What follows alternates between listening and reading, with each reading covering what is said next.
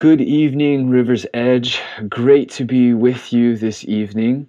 Welcome to our second Sunday as a church. If you were with us last week, you know that we're starting our life as a church with a vision series. And the vision series is designed to give us a common understanding of who we are as a community and where God is calling us. And all of it, everything we're going to talk about in the Vision series, centers around one central phrase. Our identity and calling as a church can be summed up this way. We at River's Edge are a family of missionary disciples who live to see God's will done in Spokane as it is in heaven. And we are going to spend the entire Vision series unpacking what this means. If you were here with us last week, you'll remember that we unpacked the first identity marker, which is family. And we attempted to answer the question, what does it mean to be the family of God? If you missed last week, please go back and listen to the podcast, as the Vision series is going to be central to how we operate as a church moving forward. But the best way I can sum up last week is that we are all brothers and sisters, adopted in and through Jesus into the family of God. And our reconciliation to God and one another should completely change the way that we live our life together as a community. This week, we are continuing in the Vision series by drawing out a key and important aspect of this family, which is our identity as missionaries. So today we will attempt to answer the question, what does it mean to be a missionary?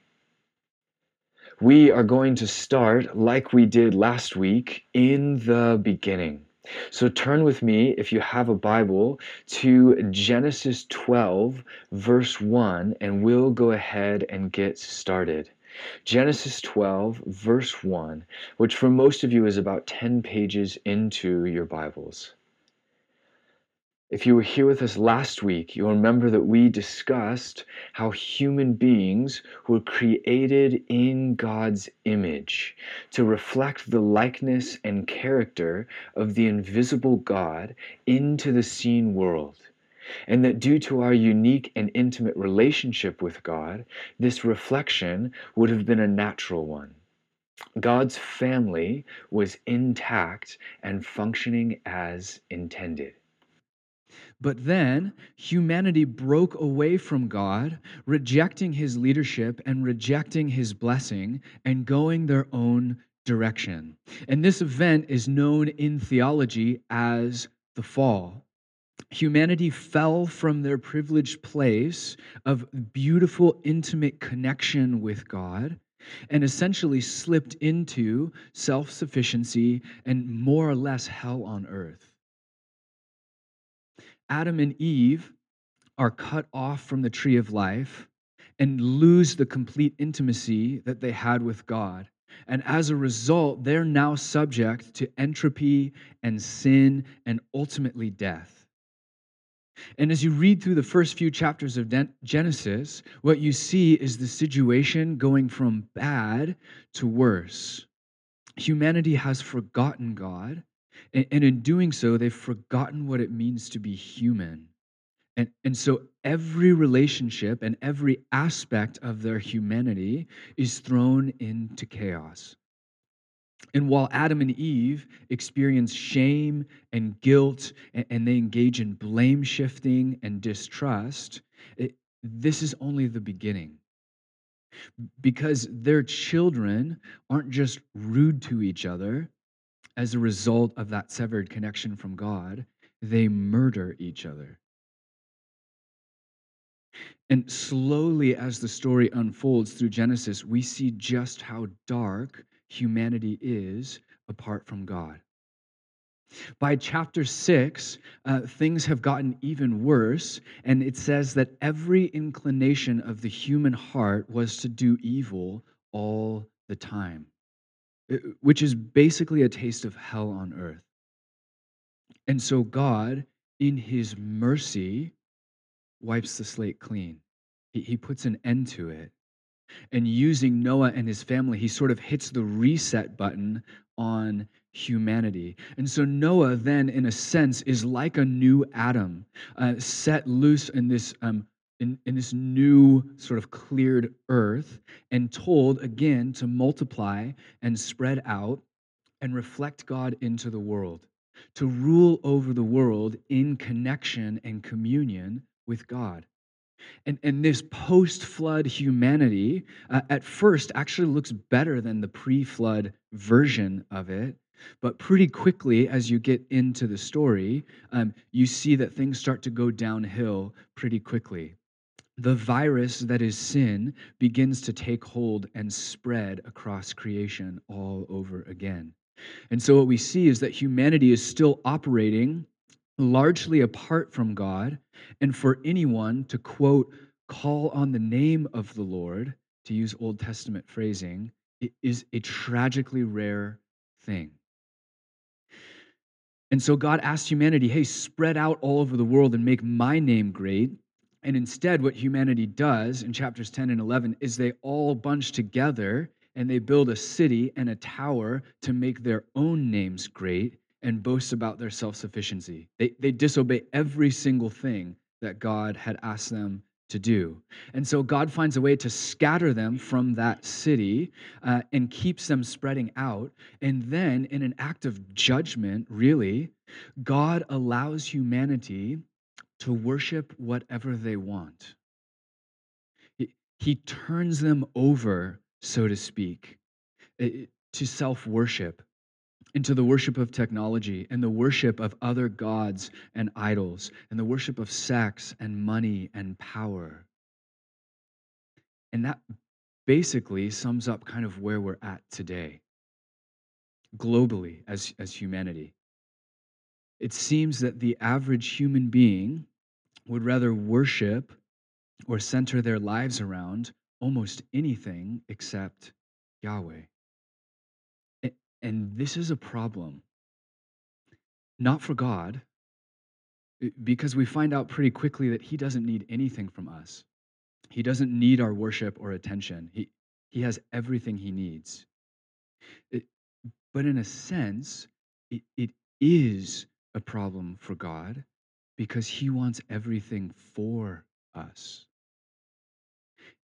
And so, into a world characterized by self centeredness and idolatry, headed towards spiritual and physical death, God starts a movement. He sets a redemption plan in motion. And this really is the story of the scriptures.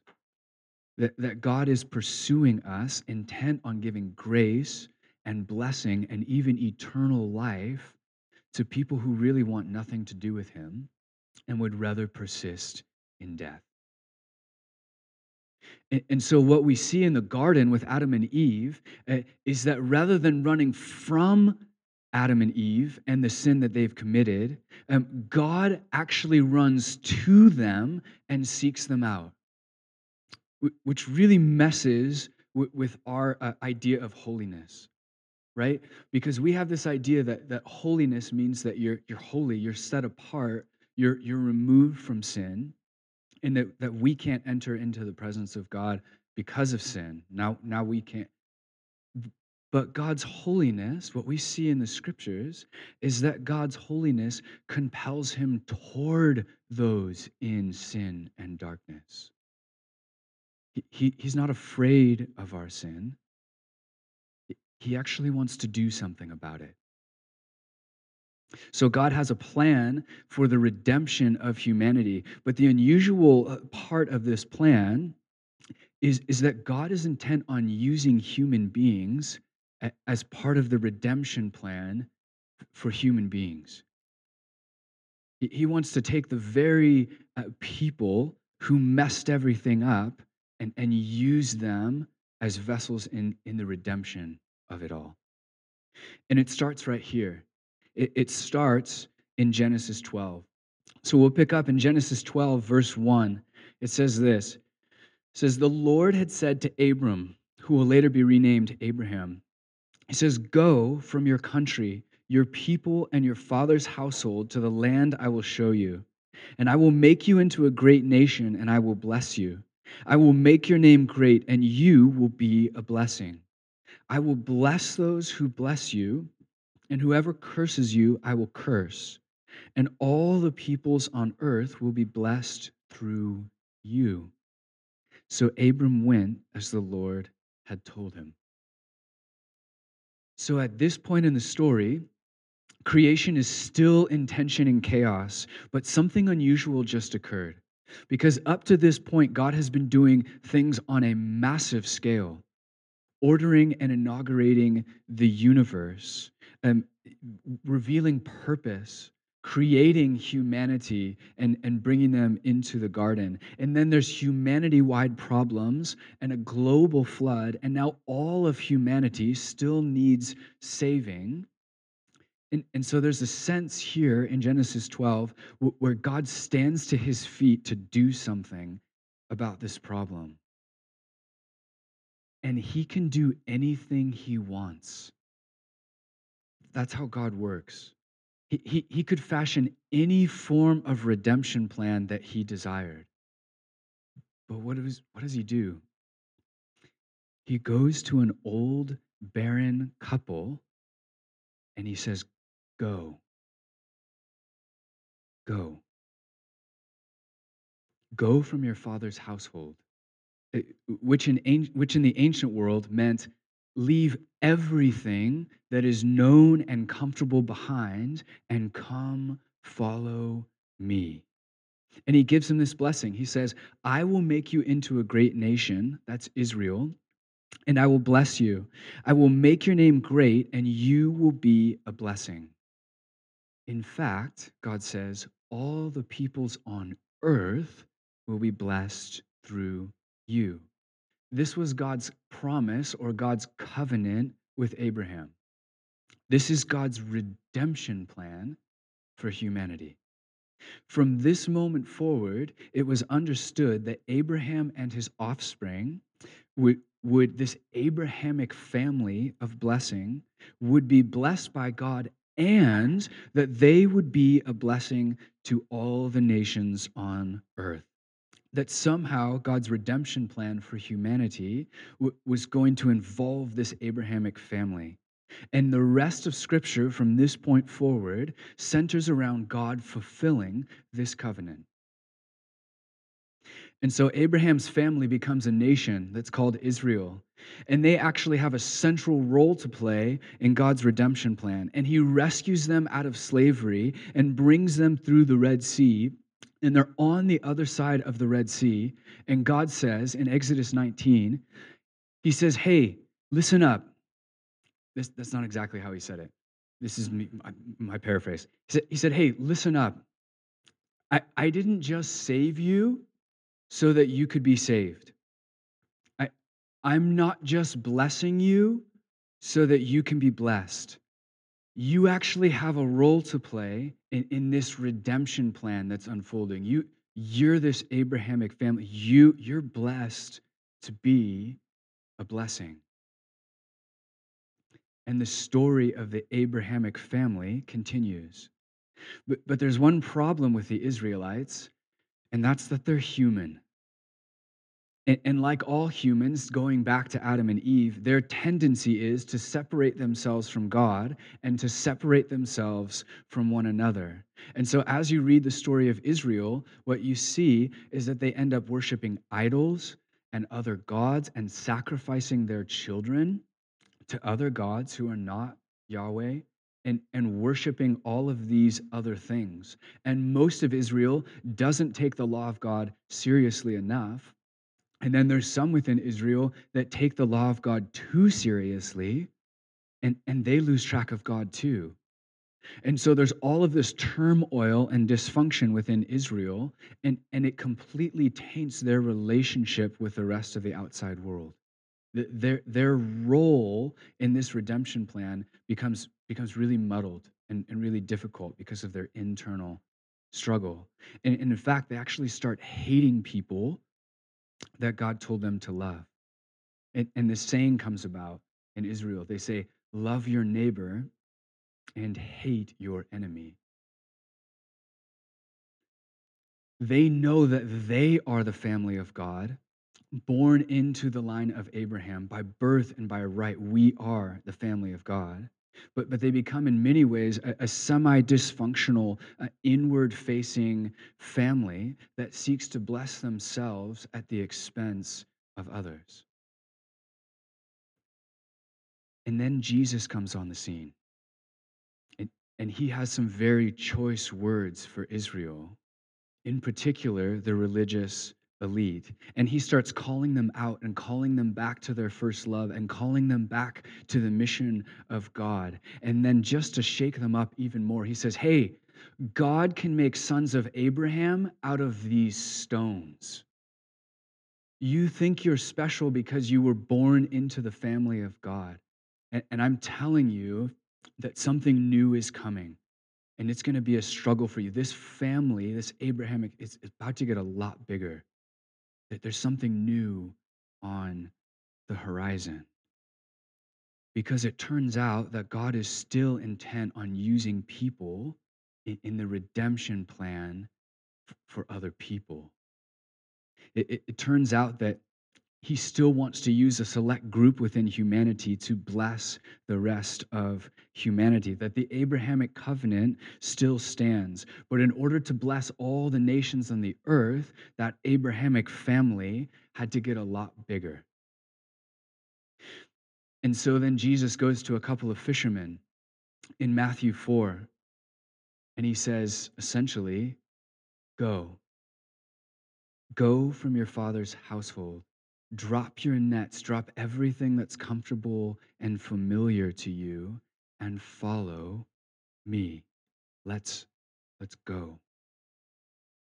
And he tells them about the gospel, and he tells them about the kingdom of God and the forgiveness of God, which is really how God intended to bless all the nations on earth from the beginning. And he told them that the family of Abraham is actually now open to everyone, and that anyone who wants salvation has it in Jesus. And then he sends them out into the nations. And so now, in a strange twist, this Abrahamic family of blessing is spreading into the nations. And as people are adopted into that family, which we talked about last week, they're also given the message and told to then go and invite other people into this family. There's a strange other-centeredness to the family, a somewhat outward focus. Because it turns out that the point of the Abrahamic family was never just the Abrahamic family. And the point of Israel was never just Israel. And now the point of the church was never just the church. It's bigger than that. It always involves the outsider, always. And so now you belong to a family. We talked about that last week. And this family is built around a person. That's Jesus. And so we come together to worship and enjoy and know Jesus. But this family doesn't exist for itself alone. In fact, as Jesus is seated at the middle of this family, he says some very familiar words. And if you're familiar with the storyline of the scriptures, we should practically be expecting these words by now. He says, go. Go and make disciples of all nations, baptizing them in the name of the Father and of the Son and of the Holy Spirit, and teaching them to obey everything I have commanded you. And surely I am with you always to the very end of the age. Every follower of Jesus is commissioned as a missionary. And that language, missionary, is kind of foreign language. We don't really use that much day to day. We don't often see ourselves in any form of identity as a missionary. And and so that language, though unfamiliar, and I recognize that it comes with a lot of baggage around it as well. But that word missionary, it just means sent one. That's it. We are a community of sent ones.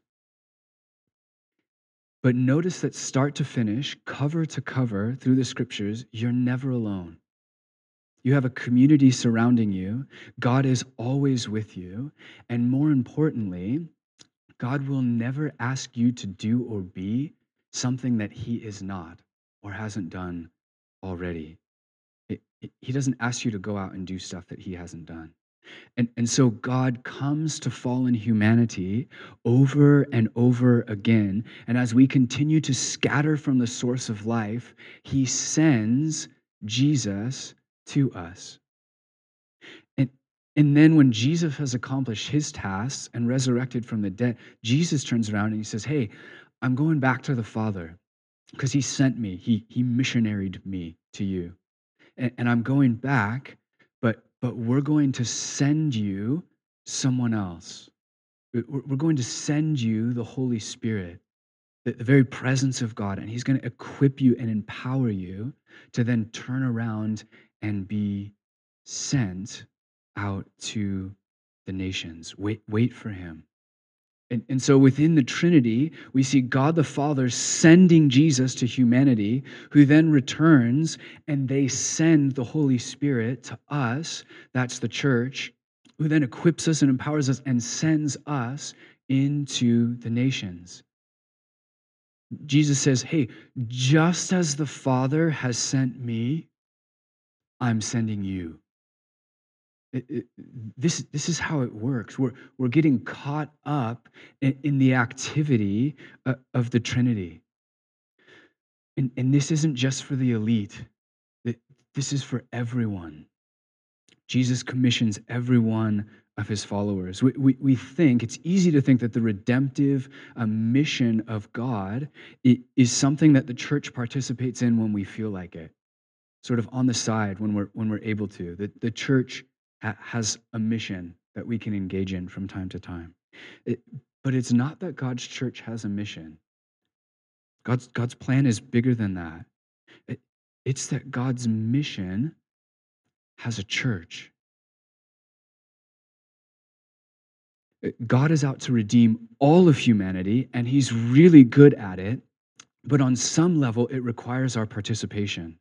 We get caught up in the going and the sending. And I think as followers of Jesus, most of us actually want to see that. We want to see that happen here in this city. We want to see people come to know Him. We love hearing those awesome stories. The problem is, I don't know if we want to do it. I don't want to be the sent one. I don't want to be the one out there having the difficult conversation. That's a scary thing. But there actually is something, in my opinion, a little scary about the way that God lays His mission at our feet, in a way that we can't ignore it or pretend that it doesn't exist. There's a sense in which we see a hurting world in front of us, and we hear that whispering voice of Jesus in the background saying, go and live your life. And as you do, make disciples. Not once a year on an international trip, not through a community of people who are constantly looking inward, as natural as that is, but by scattering all over the city, day in and day out, living on the mission of God, carrying the gospel of Jesus to people that don't know Him yet. Because you are more central to God's redemption plan than you give yourself credit for.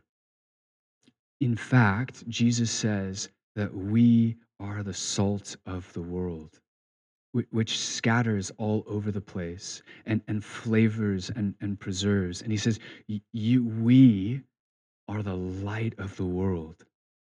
And as we gather We're a beacon of hope and light for the world around us. And this is where we get that language. Some of you have noticed on our website and stuff, we say River's Edge is a church that gathers. That's what we're doing right now. The church, it isn't a building, and it's not a nonprofit, it's people. So right now, we, the people, are gathered in one place. But in a few minutes, we're going to scatter all over the city of Spokane. And I think that God cares more about the 166 hours a week that you're out there than the 2 hours a week you're in here. That the 6.5 days with Jesus out there are more important even than the time that we spend here. Matt Karsh and I like to joke because we have a sign out front that you notice when you walk in, and it's like a mirrored sandwich board. So as you're walking into the building, it says that River's Edge is in here, which is true. Right now, we're gathered, we're here. But you'll notice that as you walk out of the building, it says River's Edge is out there, which was a total mistake on the part of the sign. But I think it's actually theologically accurate. The church is gathered here, but the second we head out those doors, we're out there. But it goes without saying that scattering well is difficult. If it is difficult for us to gather authentically as the family of God here on a Sunday and in missional communities throughout the week, if that's difficult for us to be a family gathered, then it's also going to be difficult for us to be missionaries scattered and to do that well. This is hard. And I'll be the first to admit that it's hard. As like an introverted, like just this whole idea is like frightening to me. And there's a sense in which it's not going to get any easier for us culturally. Most of you know that our culture, Central American culture, not Central American, that's weird. You know what I'm trying to say. American culture, mainstream, is becoming more and more postmodern and post-Christian. So we're now moving into a world in which our faith is being challenged intellectually. It's being called into question at every level of the education system. It's being questioned morally. Hey, doesn't that make you a bigot? Really, you believe in God? Are you serious? And more, we see secular culture going that way. That the things we believe from the outside in are viewed as outdated and naive and bigoted and even dangerous. So, by identifying with the message of Jesus out there, we're opening ourselves up to all of it. And that's difficult. To condemnation and judgment and isolation and misunderstanding and failure, and in the worst cases, hatred. That's why Jesus says, hey, come and die to yourself and follow me. Because you open yourself up to all of that stuff. But in the same moment, you're opening up new possibilities of faith and belief and reconciliation for the outsider and forgiveness and adoption and redemption and resurrection. And so we state that in the middle of cultural resistance and at the risk of opening ourselves up to all of that stuff, that it's worth it. That it's worth it to share this message as a blessing to every nation on earth. That even if God hadn't commanded us to do it, in theory, we would still do it. In the complete absence of a command. Because we believe that God has shared with us that the very key to life in the universe, that we've been shown the cornerstone to understanding what it means to be human and where all of this is headed. How could we keep silent about that. We all, every one of us talks about the things that we love. And the thing that we love most is Jesus. We believe that that's worth sharing. And and yes, living with an outward missionary attitude is difficult, but you were never intended to do this alone.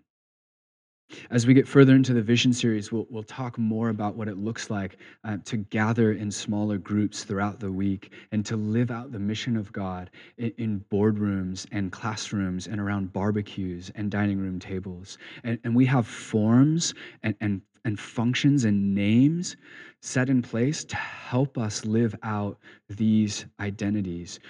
Because to be an effective sent one, you got to have people around you that are on the same mission, that are living out the same life. You were never meant to do this without other people around you. And you were certainly never meant to do this without God. In Jesus' parting words to his disciples, which we read earlier, he commissions them and he sends them out into the world as a community, and he tells them that he's headed back to the Father.